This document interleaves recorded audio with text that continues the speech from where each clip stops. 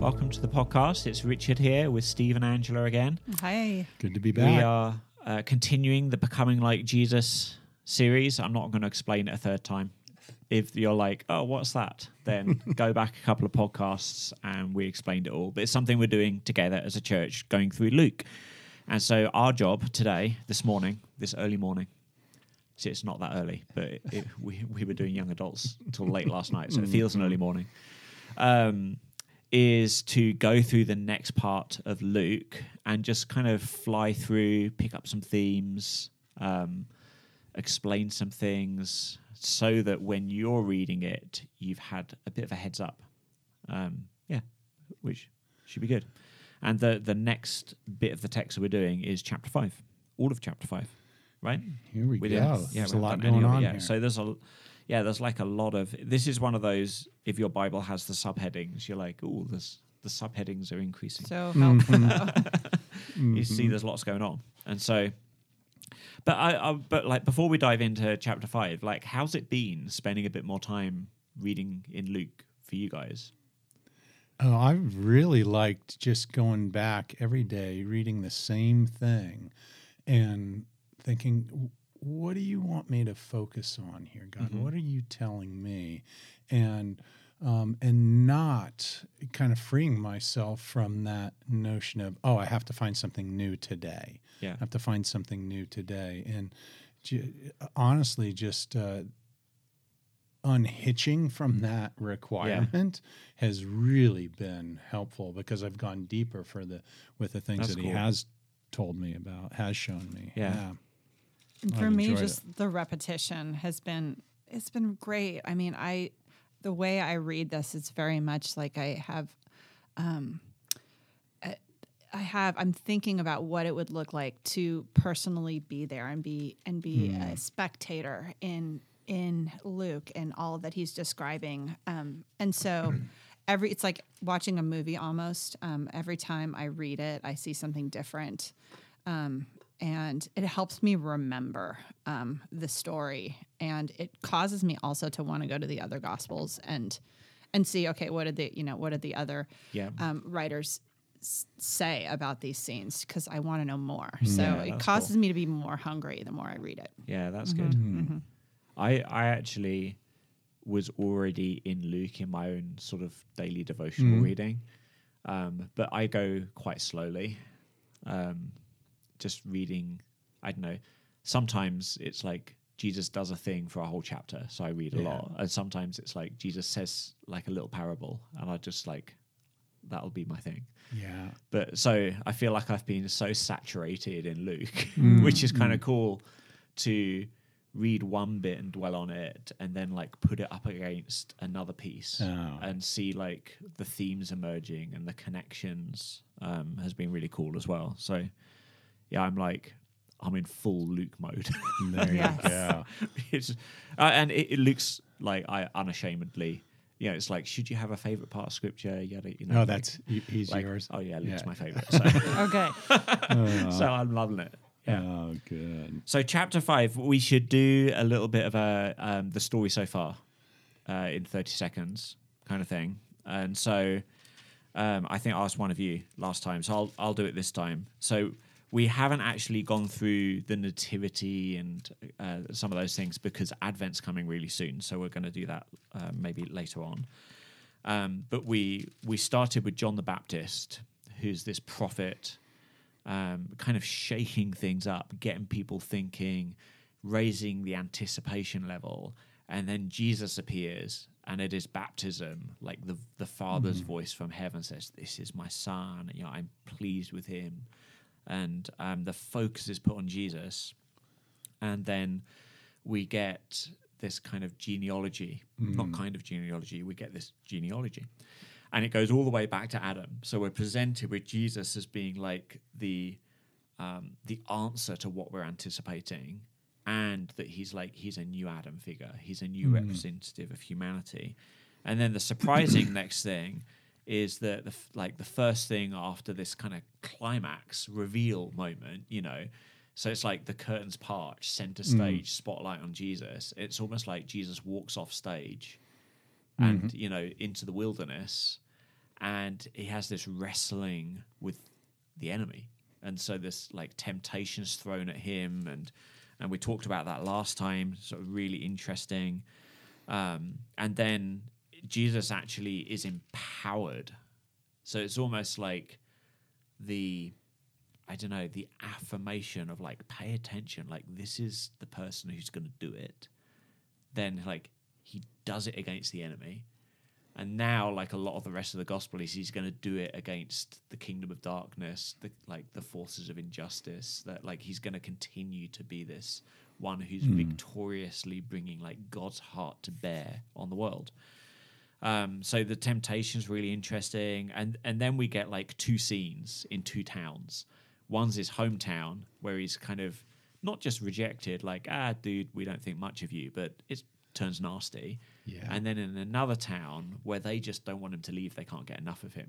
All right. One's we want to kill you. Yeah. The other's like, hey, like hang literally around. opposites. Yeah. And so Luke's kind of presented us with, it almost sets up like, hey, look at how important Jesus is. But look how wildly different the responses to Jesus can be. Mm. So it's almost like he's taking us on a journey, setting us up to think like, how am I going to respond to Jesus? Yeah. And we sort of left Jesus then like leaving that town, traveling around, preaching the good news of the kingdom of God in the various towns. So he's sort of like an itinerant rabbi, sharing his message, teaching people, and healing people along the way. And then we're going to get like another little twist that now at the beginning of chapter 5, Jesus is going to invite some people to join in. Mm-hmm. And so this is like a real interesting twist as the mission, the activity, like the organization kind of expands and grows. And so this is the beginning of chapter 5. Yeah. So we get this interesting scene where, I don't know, you sort of imagine like, how would Jesus recruit some disciples? Like, is he going to go on LinkedIn and find, like who are the best scholars of the law? Right. Like who are the top priests? Who's the best? Who, like, where do you go? Like, what was the LinkedIn of Jesus's day to go find like the right people or something like that?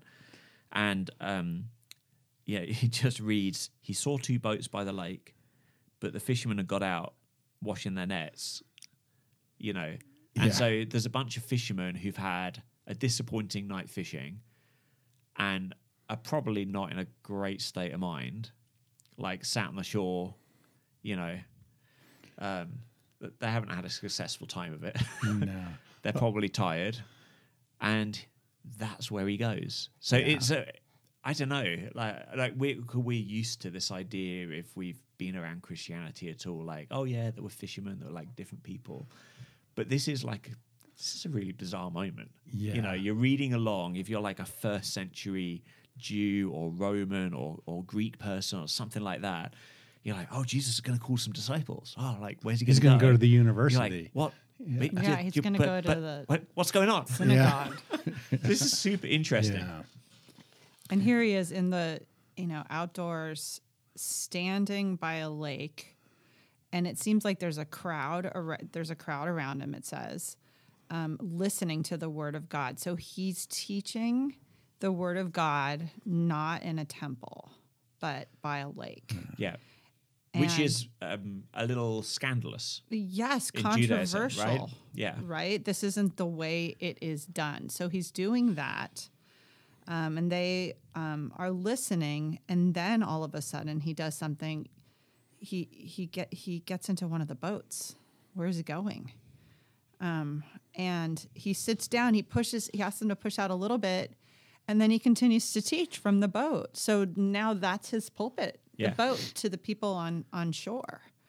And so then what does he say to Simon?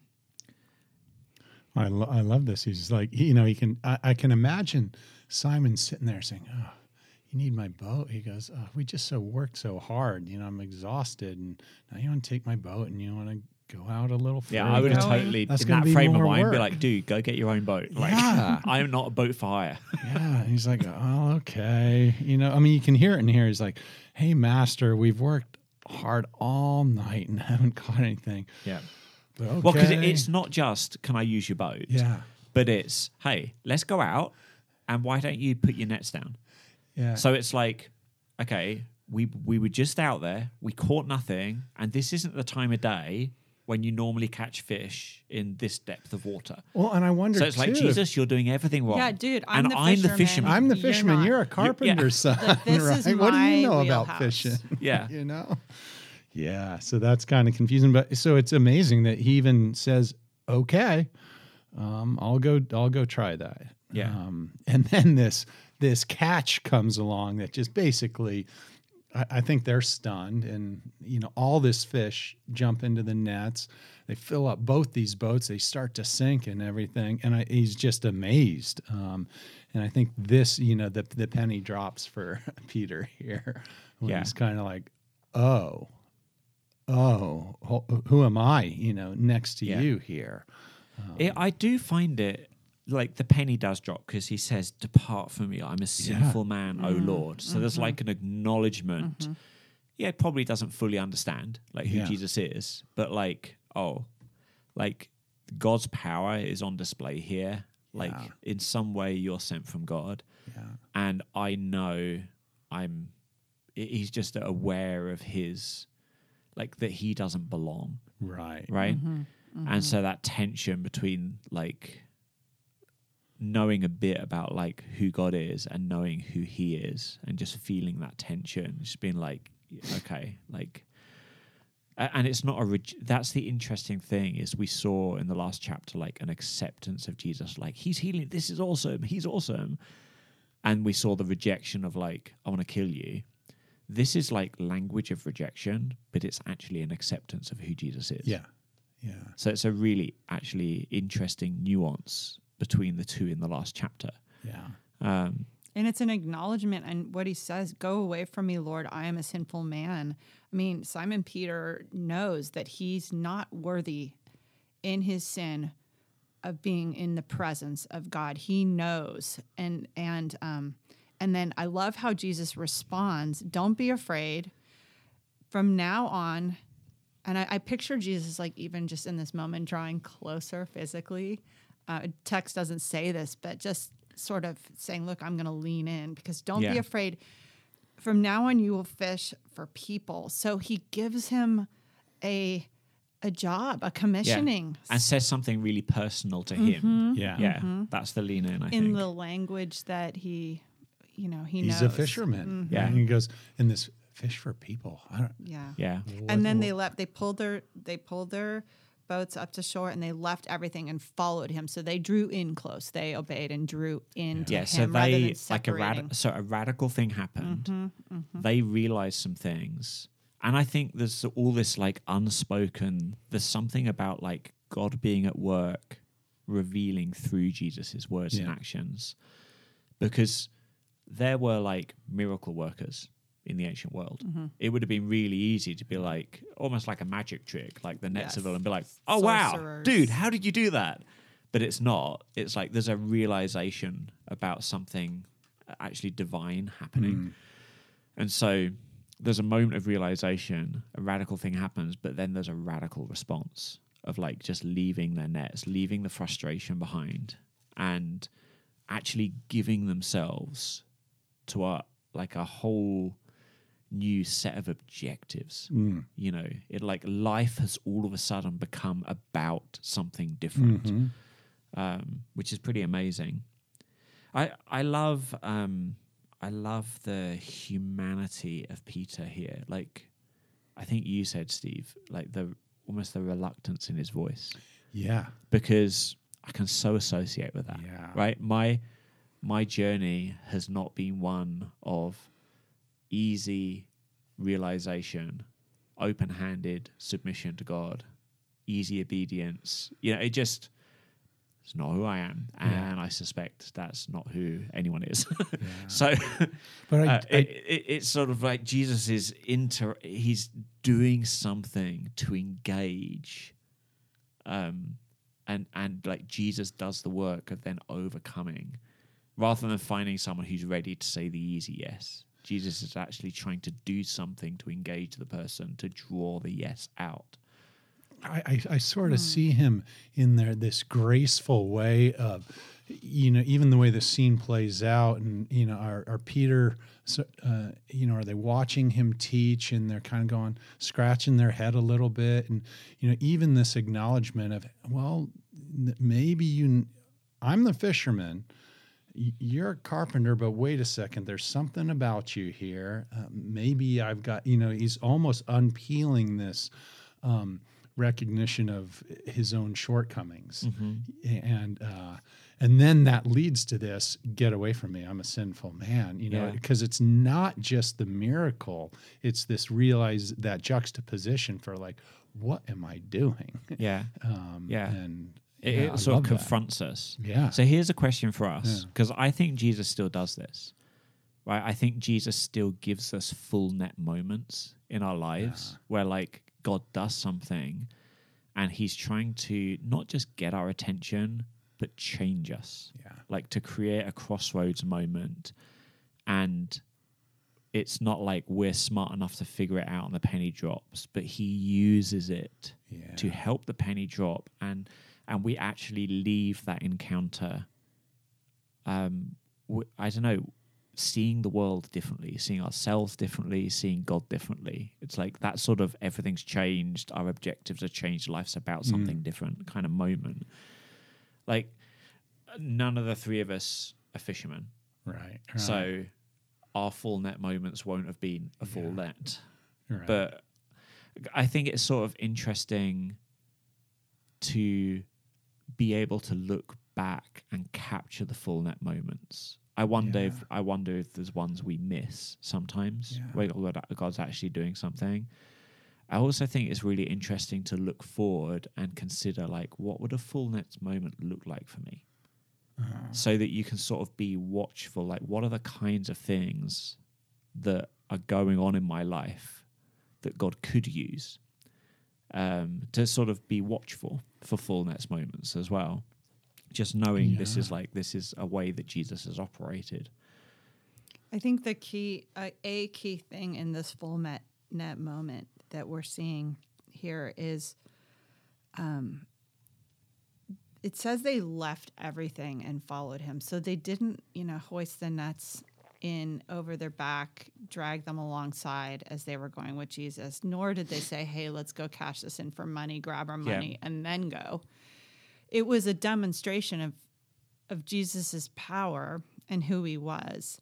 And them leaving everything was an acknowledgement that he could do it again and would for them. They didn't need the fish because they were going to get so much, that and so much more in the future, as we see. So for bringing the application to us and what our full net moments are going to be, I asked the question of where has God provided in my life? Not because I needed that provision. I thought I did, but how am I following him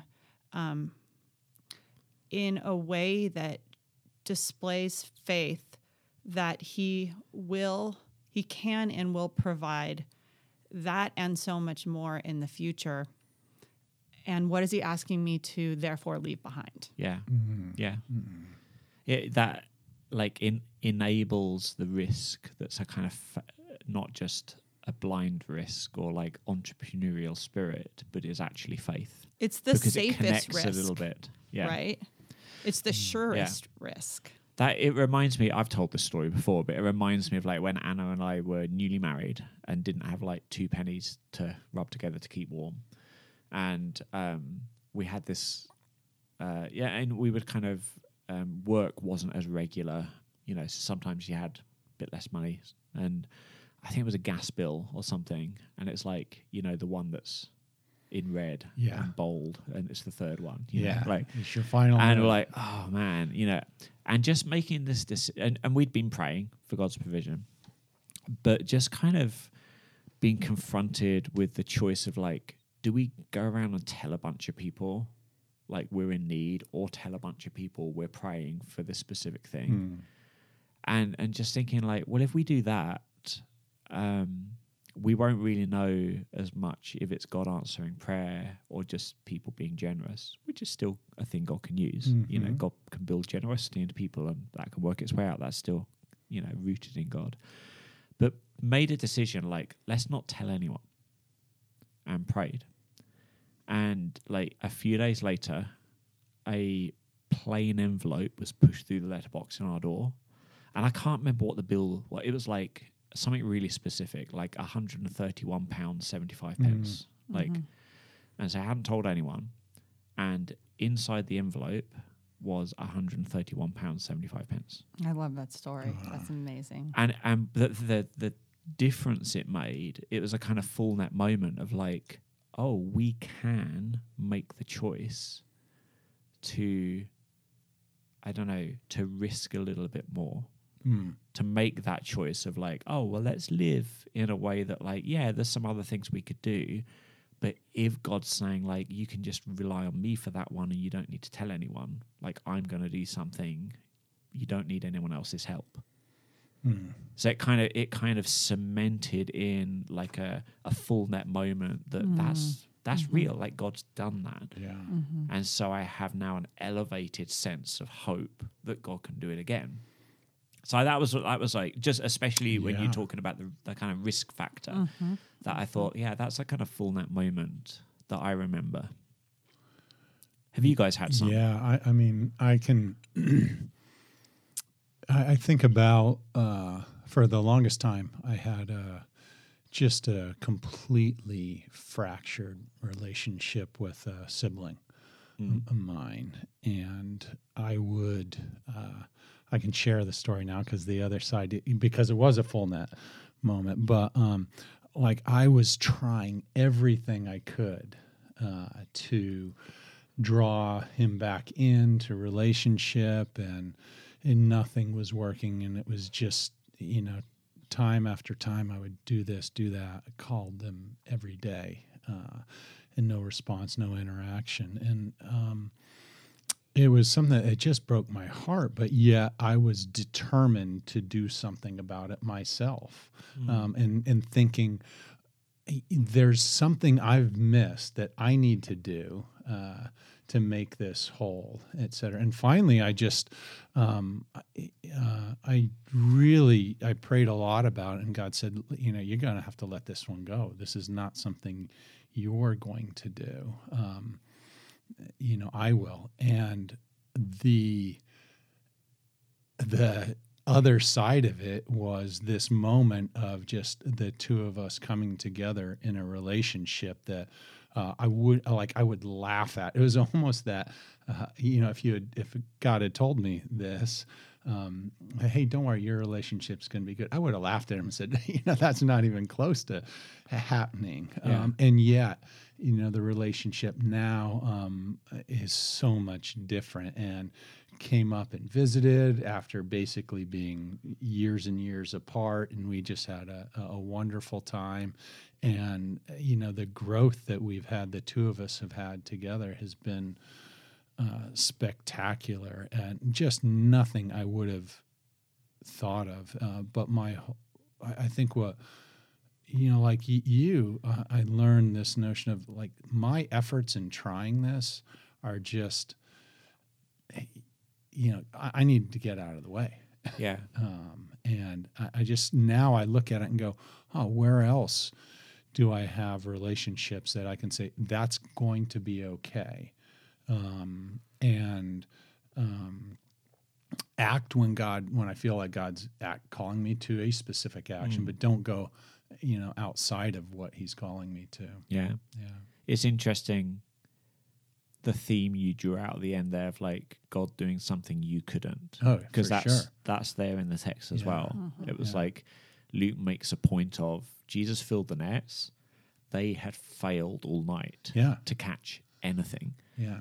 So it's almost like taking something frustrating Yeah. and to like So maybe it's maybe that should cause us to pay more attention to our frustrations and be aware of what God may be doing in the midst of them. Yeah. Whereas I think sometimes when a frustration gets alleviated and goes away, we're just so glad to be done with it and have it out of our mind. Yeah.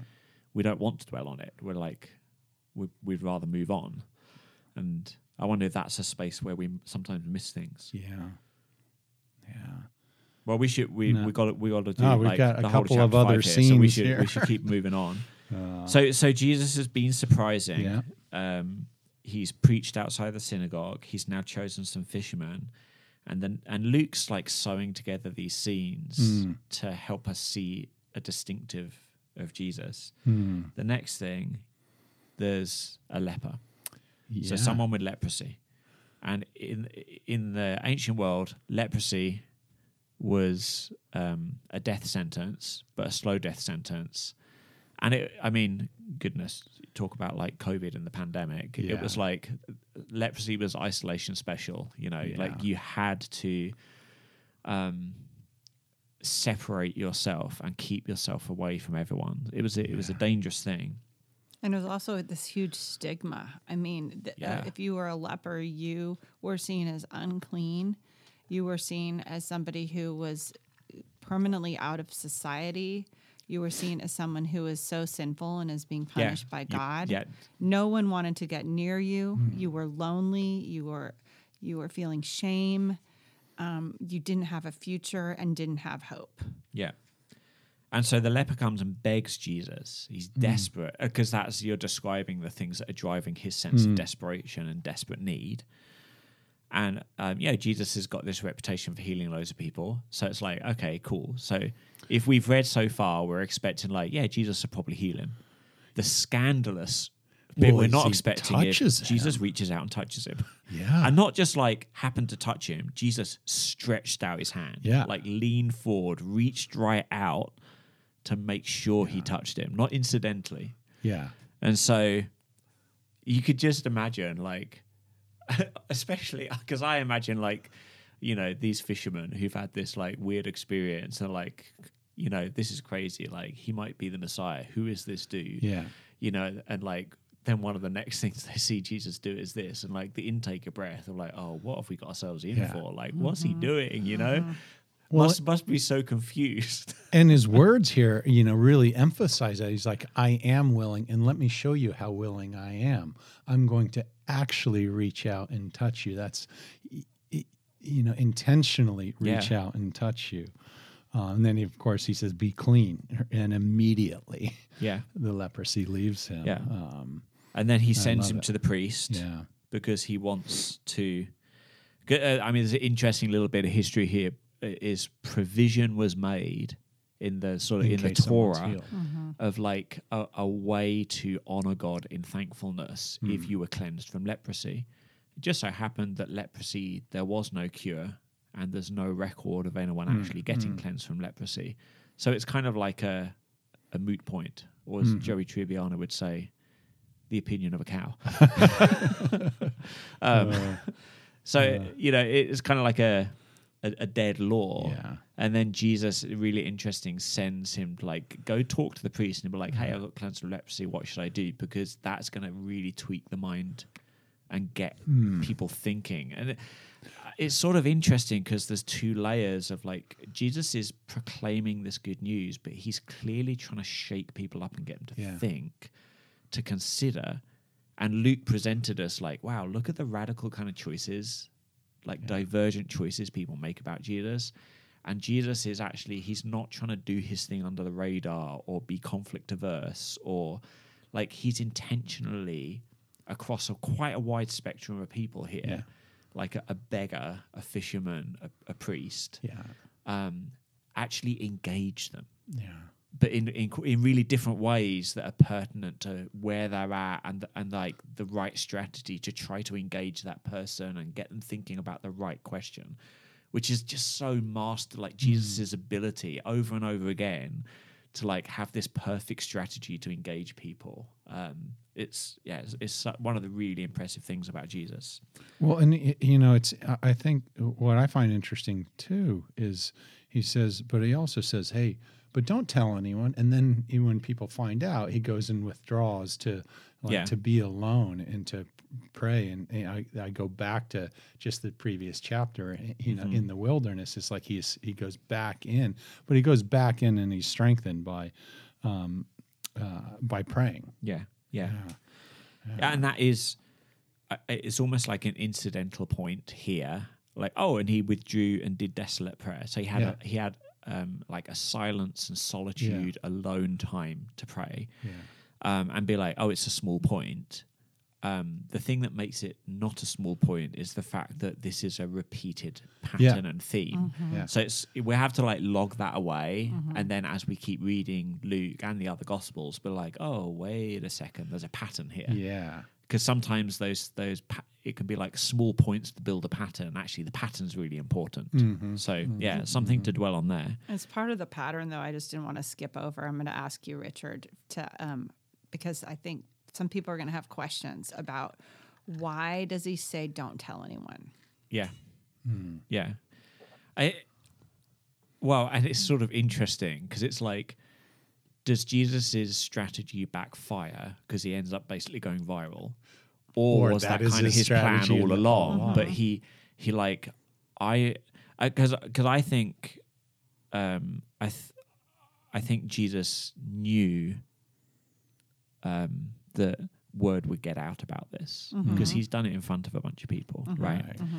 But he's setting this guy up to be a vehicle for engaging the priests, where he wants the priests' first, confrontation with a question to be the fact of a man healed with leprosy in front of them, and they're going to have to figure out, as religious leaders with the law in their hands, how to respond. So he's saying, don't tell anyone other if than they've the already priest. read the newspaper headlines, right? And then he goes to them, they're going to have all these preconceived, ideas and questions.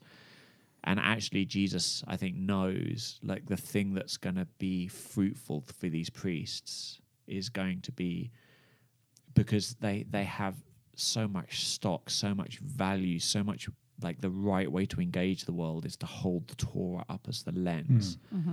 So Jesus is just like, I'm not going to tell him anything. We're not going to like have other people's reports. We're just going to put something in front of them that's going to make them look at the Torah and go, oh, wait a second. Yeah.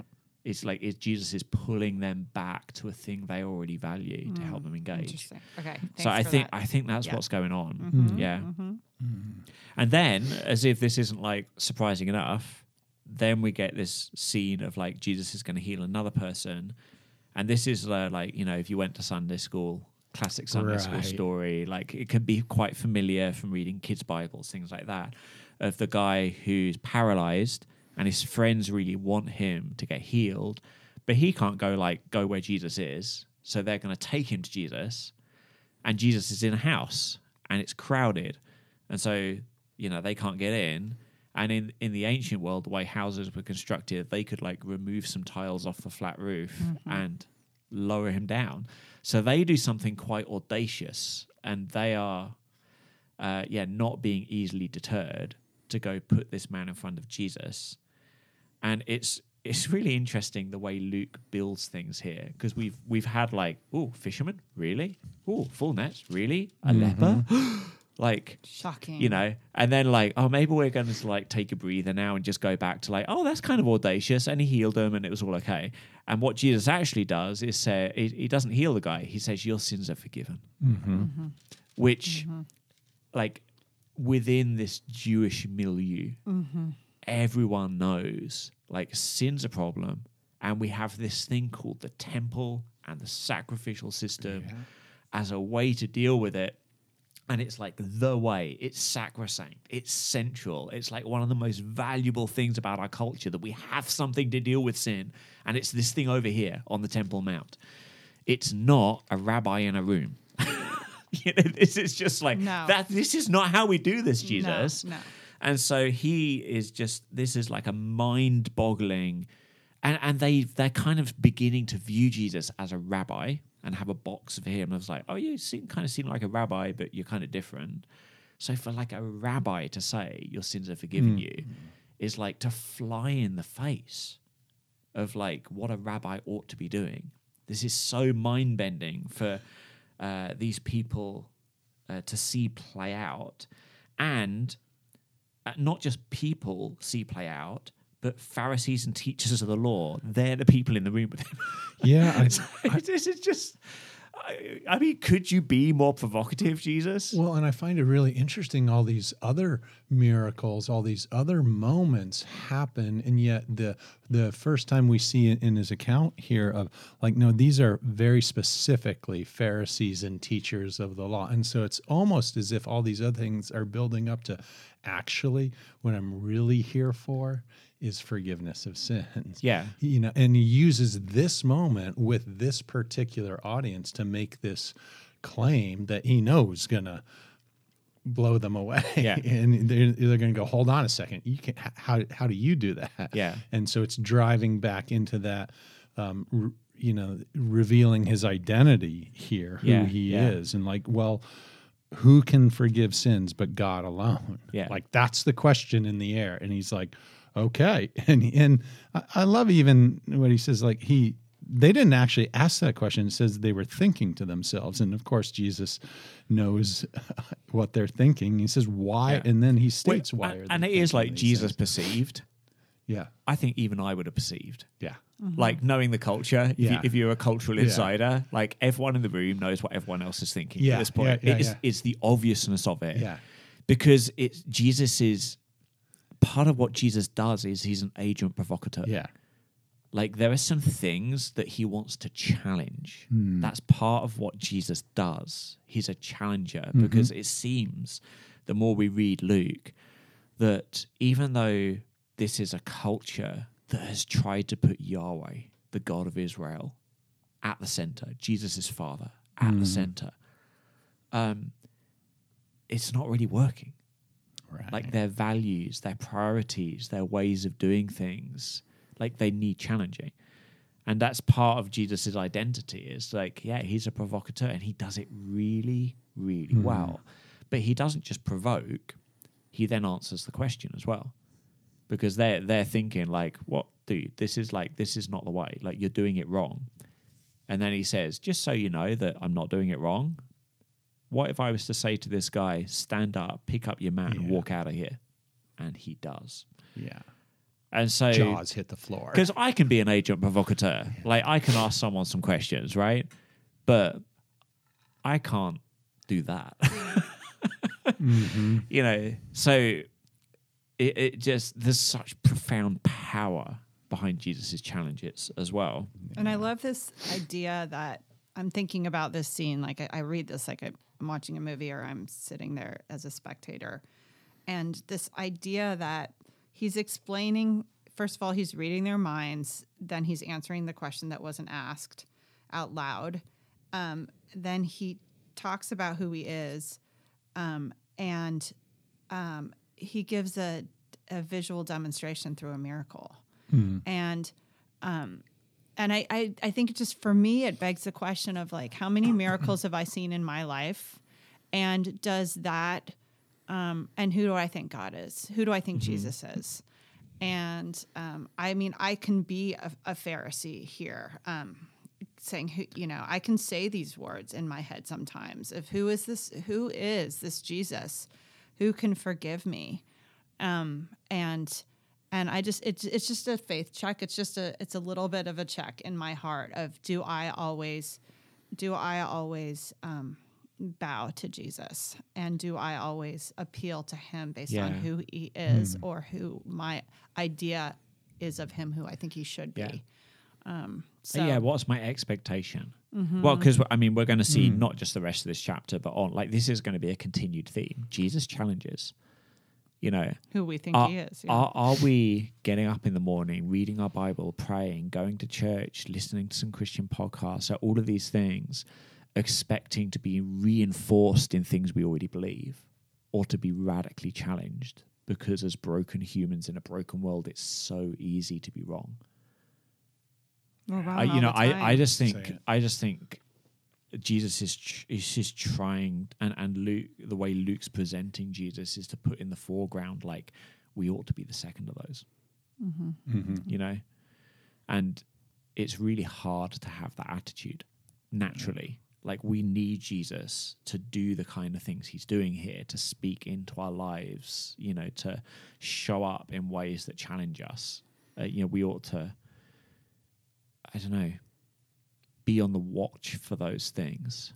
But I think if you're trying to be the first kind of person with those sort of expectations, it can be really easy to miss these things, you know, because and that's sort of one of the classic tragedies of some of the Pharisees sometimes, is the thing Jesus is challenging them for, they miss because they think actually it's a challenge for something else, you know.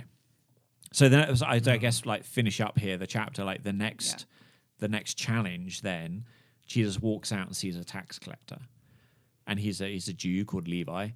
And yeah, in the Roman world, the Romans were really good at trying to, like, divide society by hiring insiders to work for them. They were often corrupt. They worked for an oppressive power. You know, this is like, you know, realizing you've got, like, a terrorist insider, you know, working within your own organization. I mean, it's just, he's like, not well liked, Levi. No, scandalous. Like, you're worse than the enemy, because you're also a betrayer. Yeah, you he's a betrayed traitor. your own people. Yeah. So Levi is, like, one of the ultimate bad dudes. He's like Mum-Ra from He-Man, or no, Skeletor from He-Man, Mum-Ra from Thundercats. I have no cultural references from the last 20 years for any bad guys. He's like Sauron, you know. It just he's a terrible person. And it's really interesting the way Luke presents this, with the simplicity of Jesus not justifying anything, not trying to make room for acceptance, not trying to coach the people with him to make it easy for them. Again, it's being done in a provocative way. And it's provocative for the people with him, and it's provocative for Levi. Jesus just says, follow me. And he does. And he just leaves everything. Again, we've got this left everything. Yeah. Crazy. And then, so already that is kind of, that he would go talk, even a rabbi to go talk to a tax collector. It's kind of scandalous. And then it feels like, you know, there's a little pause in the scene, and, like, we come back, like, later in the day, like, now okay, there's a big so where did party. that follow me go? Like, did Levi reform his character, give all, like, what happened? Like, we don't have any explanation, but that Levi made a great feast with all his friends. Of course, all his friends would be all the other traitors, because they're the only people you can be friends with. And they're having a party. And within this culture, having someone over for dinner, it says something about your acceptance and valuing of someone. Like, sharing a meal was a very meaningful thing. And so, yeah, this is, like, mega, mega scandalous. And now these scribes and these Pharisees are, like, they're complaining. Like, why is this happening? So they're confused. But it's really interesting because, like, Jesus' strategy works again. He's making people ask the question, and it's a good question. It's the right question. And then Jesus is like, here's the answer. Right. Because these tax collectors and sinners, they're the ones who need someone to come and rescue them. Yeah.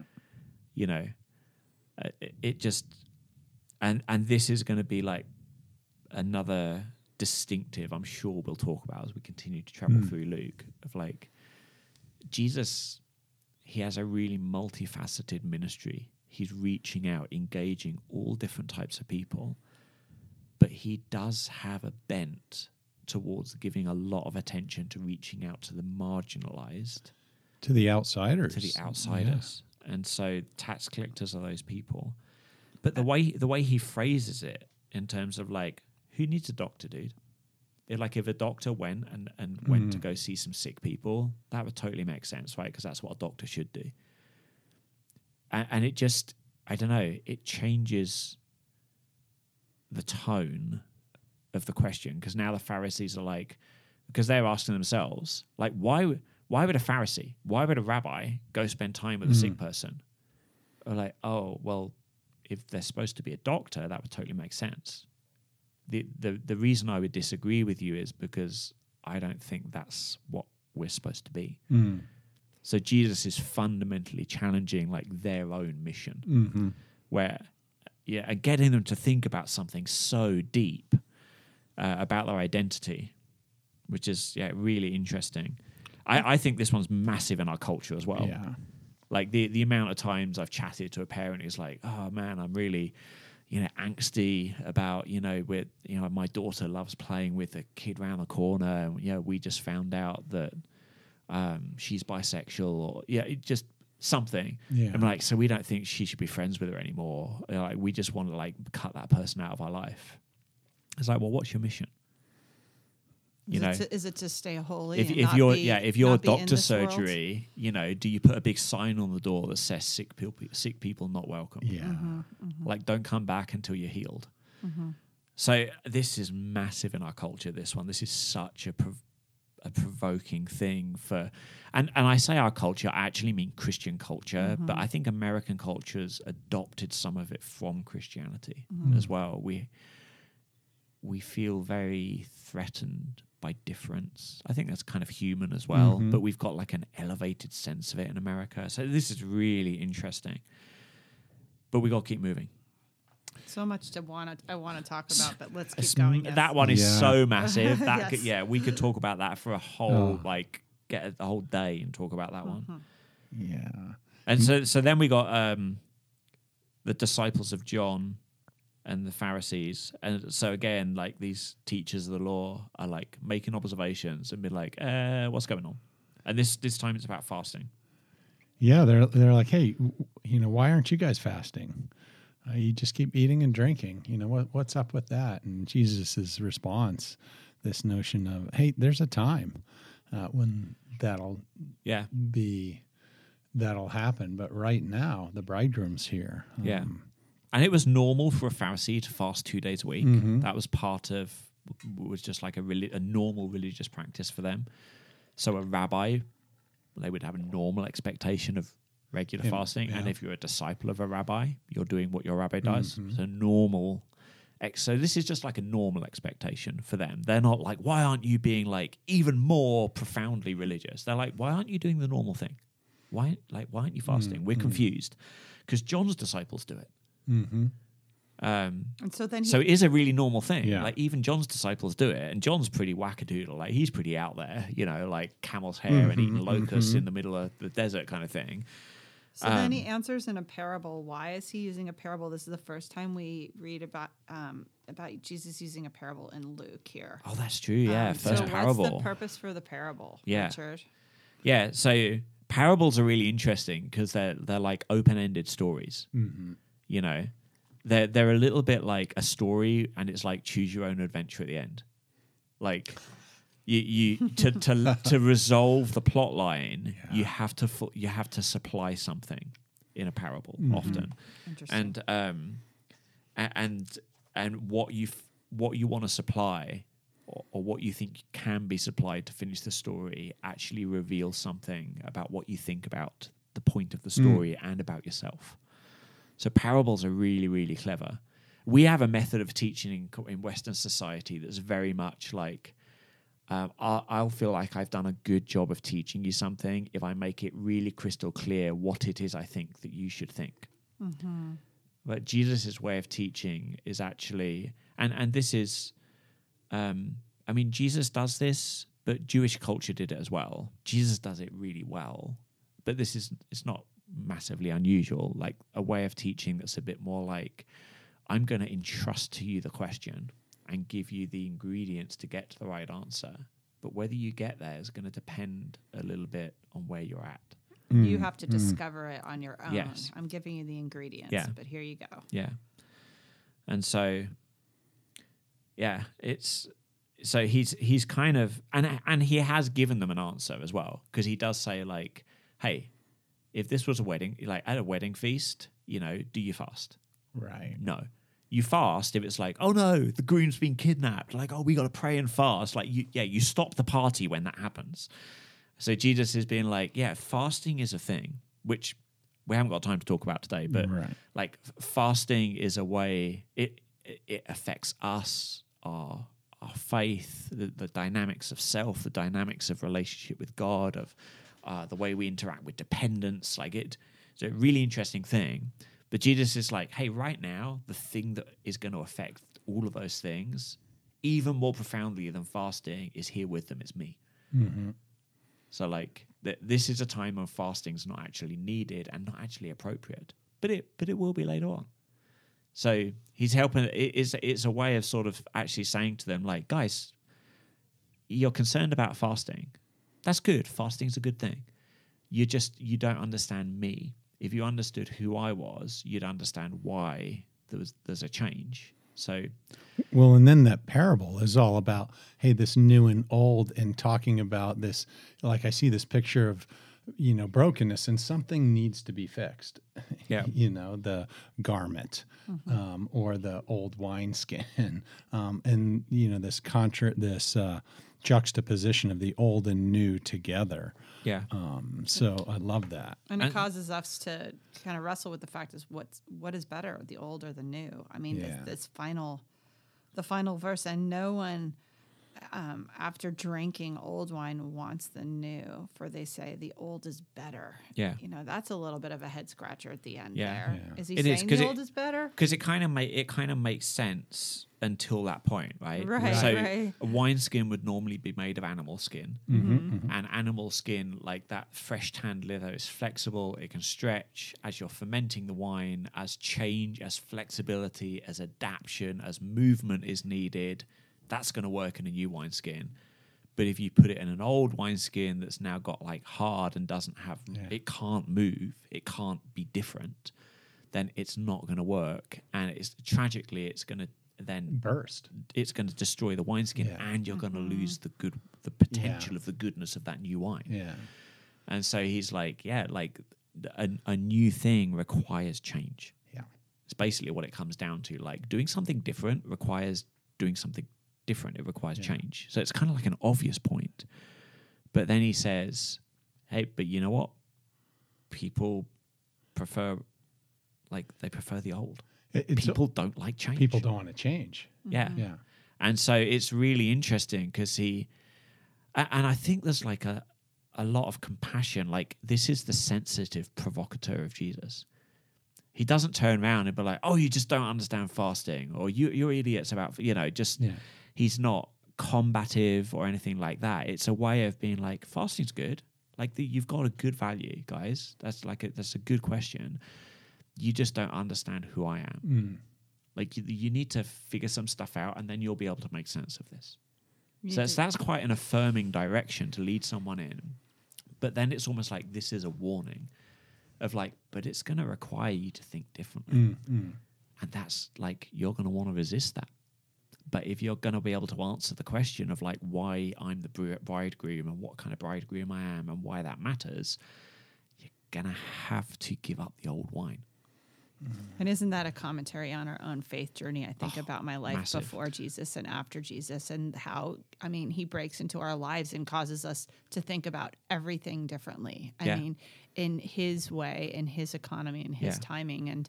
And we have to be able to let go of the old way. But the only way to do that is by asking him for his help. Yeah. We can't do that on our own. And not just moving from not knowing Jesus to knowing Jesus, moving from Monday morning to Tuesday morning this week, like all the time. Yes, it's a journey. If we're expecting Jesus to be the person who not to harm us, not to just, because some people age on provocateurs because they just get off on winding people up, right? But if he is the challenger because he knows there's so much that needs changing, then that is going to be part of our journey. Our expectation should be like, I bet every year I'm going to be so different. Well, and it's a challenge to me too to think like, where do I continually want to hold on to that old wineskin? Where do I want that change? I want that new wine, but do I want to get rid of the old wineskin? And I think I've gotten rid of it, but have I really? Yeah. I think especially in this season we're in, like this year, You know, like Yes. Is it like a after culture? COVID, we've gone through Black Lives Matter, we've gone through political turmoil, we've gone through Yeah. COVID, we've gone through like all of these things that are making everyone want to reassess and reestablish. And sometimes it's reestablished by reaching it. I almost feel like part of a political commentary of Western civilization at the moment is you've got half of it reaching for progressive change for hope, and half of it trying to reclaim some sense of past identity for a sense of security and hope. Because that was comfortable. Yeah. We want comfort. So everyone's reaching for security, but in two different. So we're in a season where the world is changing profoundly because of that, and there's loads of turmoil, and those things, they do affect us, but you know, hopefully, like, our hope and our security is in God, so we're able to rise above it a bit and be able to anchor ourselves in some different things, in Jesus's mission and in his identity and belonging to him, these things. But we're still on mission to that world. So this is a season where, as followers of Jesus, as a church, as you know, as all these things, it's probably going to require some profound change. Different way of thinking. Yeah, and Different it's- way of approaching. I got to tell you, as a pastor talking to people, like people 50-50 divided into two camps. Some people are like really excited to see what's going to happen and really excited to see what the new wineskin could be. And some people are doing the grumbling and complaining and like, hey, I don't like this change. And sometimes that conversation works out well because someone says, I don't like it, but I want to talk about it. And we talk and we pray and they seek Jesus and they grow. And they're able to, like, with Jesus is able to help them put down the way that they've got security wrapped around an old wineskin and help them grow. And some people are like, no, I don't want to give up the old wineskin. And sometimes people are like, you know, they can't get there or just genuinely have a different view. And it's like, I'm not even sure that's an old wineskin. I think we've just got some different wineskins, and that's cool in the midst of this change. Maybe you're supposed to be there and I'm supposed to be here. You're supposed to do that. I'm supposed to do something different, and that's fine. But I got to tell you, the majority of people with this attitude, I think it comes down to just, I'm going to lose a bunch of my identity and security if I gave up this old wineskin, and I'm not willing to do that. And this is such a challenge then for our seat. This is such a warning that's like so apropos for the season we find ourselves in. If the church is going to thrive, like everyone knows change is on the cards. You know, Richard, as you're talking, I'm just thinking of my challenges to sort of grow out of that old wineskin, et cetera. And it starts with me at least saying, why am I attached? What are the reasons why I'm holding on to this old wineskin? And at least I can have that conversation with God, you know. Yeah, and that's natural as well. I'm really glad because we develop an attachment. Yeah, with those things. Yeah. It's hard. Change is good, but change isn't easy. No, But- it's not. But it's okay. But it's okay. At least I'm more comfortable with at least recognizing that maybe I'm doing that, or perhaps as I'm reading through this, and as I'll go over this again and again and again, read this section, you know, that might be a challenge to me to say, God, you know, what's my new wineskin look like? Yeah. What do you want to do? How do you want to shape me? Yeah. Why am I reluctant Yeah. to get rid of this old things? Will you help me? Yeah. And I think a common, I mean, the two types of people wanting the old wineskin or the new, a common kind of heart yearning is for restoration. In both cases, one wants to be restored to the way things were, forgetting all of the difficulties in the old wineskin, and the other is crying out for restoration in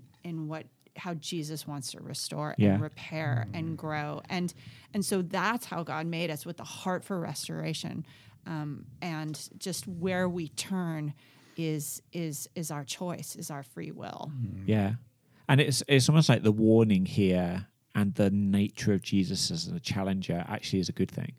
because we can see the warning of the danger of having like an old wineskin attitude to something. Yeah. You know, where we're actually grabbing hold of it.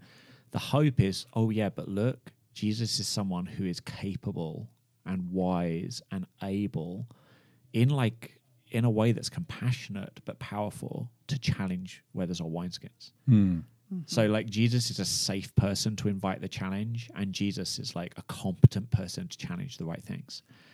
So that makes me think like it would be a really good prayer and a safe prayer, but then like a hard prayer to be like, Jesus, is there anything that for me I would have an attitude towards, like fasting? Yeah. Like what are those things in my life, my neighborhood, my church, my, you know, just the different pockets in which I operate where, you know, and it's not like sacred secular. Like Jesus could be at work in any of them. Yeah. Jesus might be like trying to activate us on mission with a certain set of parents in the schoolyard drop-off zone. You know, like it could be all sorts of things. Like where are those places where I kind of want to be like, oh, I don't like this, and ask like, okay, what's the right attitude? Have I got the I don't like this that should be the beginning of a conversation that's actually going to lead to opportunity? Or have I got the kind of I don't like this that Jesus, you actually want to be like, yeah, dude, you've got the wrong kind there. We need to talk about that. Like that would be a profoundly vulnerable prayer, but a profoundly good prayer after reading some of these bits of Luke's gospel. Great conversation. Oh, you've just Great planted points. seeds in my head. Yeah. I just got All of us, we'll pray Love that. it, yeah. We'll let you know how that goes. We'll try that on ourselves. Yeah. Well, that brings us to the end of chapter 5. So that's this week. And so go keep reading, dwelling on it, saturating in it. There's a few things we kind of camped on. And yeah, it might be some of those things God draws you deeper into, and it might be some other stuff that we haven't even noticed or talked about. And so go explore and have a rich time in this chapter this week. God bless.